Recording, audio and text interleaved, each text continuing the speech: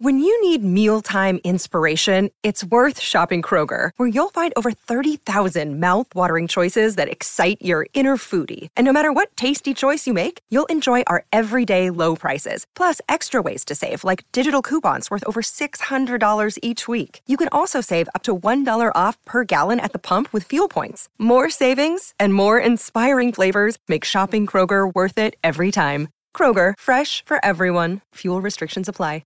Section 3. Pleadings and Pretrial Procedures. Complaints and Answers.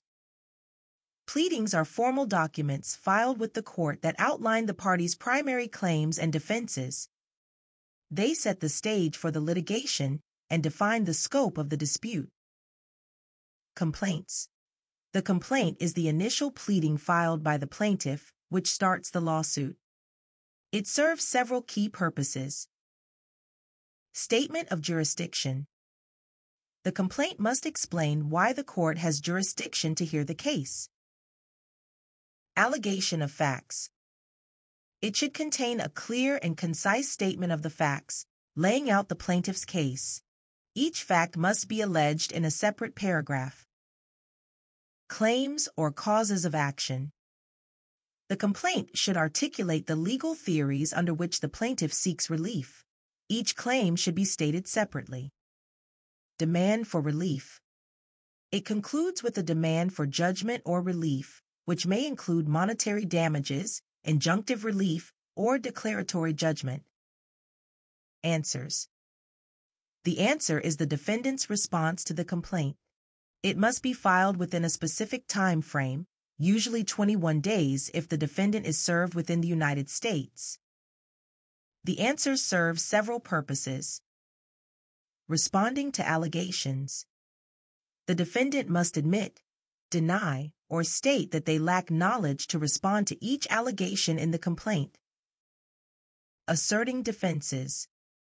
The answer can include any defenses to the plaintiff's claims, such as statute of limitations, lack of jurisdiction, or failure to state a claim. Counterclaims and crossclaims. The defendant may also raise counterclaims against the plaintiff or crossclaims against co-defendants. Motions. Motions are requests made to the court asking for a specific order or ruling. They are a critical aspect of pretrial procedures. Motion to dismiss. A motion to dismiss under Rule 12b of the Federal Rules of Civil Procedure asks the court to dismiss the case for specified reasons, such as lack of subject matter jurisdiction, arguing that the court does not have the authority to hear the case, lack of personal jurisdiction, claiming that the court does not have power over the defendant, improper venue, asserting that the case is in the wrong court location, failure to state a claim, arguing that even if all the allegations are true, the law does not provide a remedy. If a motion to dismiss is granted, the plaintiff may be allowed to amend the complaint to address the deficiencies. Motion for summary judgment. A motion for summary judgment under Rule 56 is filed when one party believes that there are no material facts in dispute and that they are entitled to judgment as a matter of law. This motion can be filed by either the plaintiff or the defendant and is often submitted after discovery.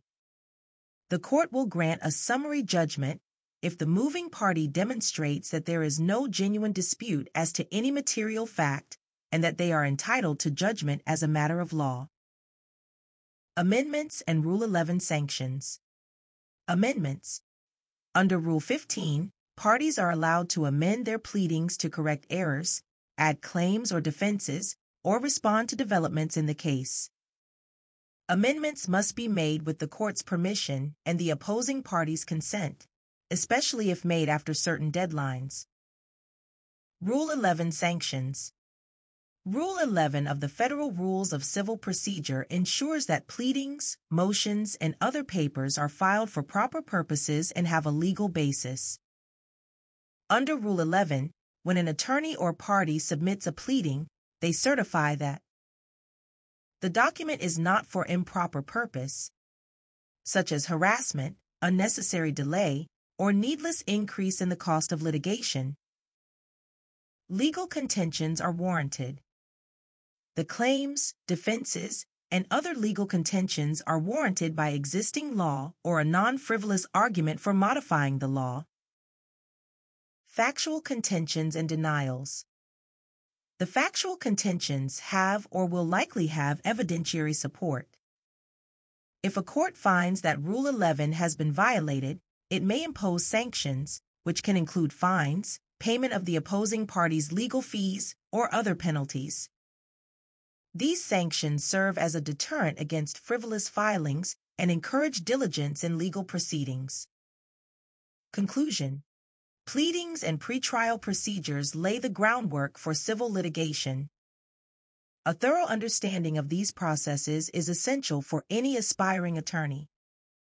They not only shape the course of litigation, but also involve strategic considerations that can significantly impact the outcome of a case. Mastery of these skills is crucial for effective advocacy and success in the courtroom. Remember, the practice of law is not just about knowing the rules, but applying them skillfully in the complex dynamics of litigation. As you proceed through your studies, focus on understanding the strategic implications of pleadings and motions and how they interplay with the broader litigation strategy.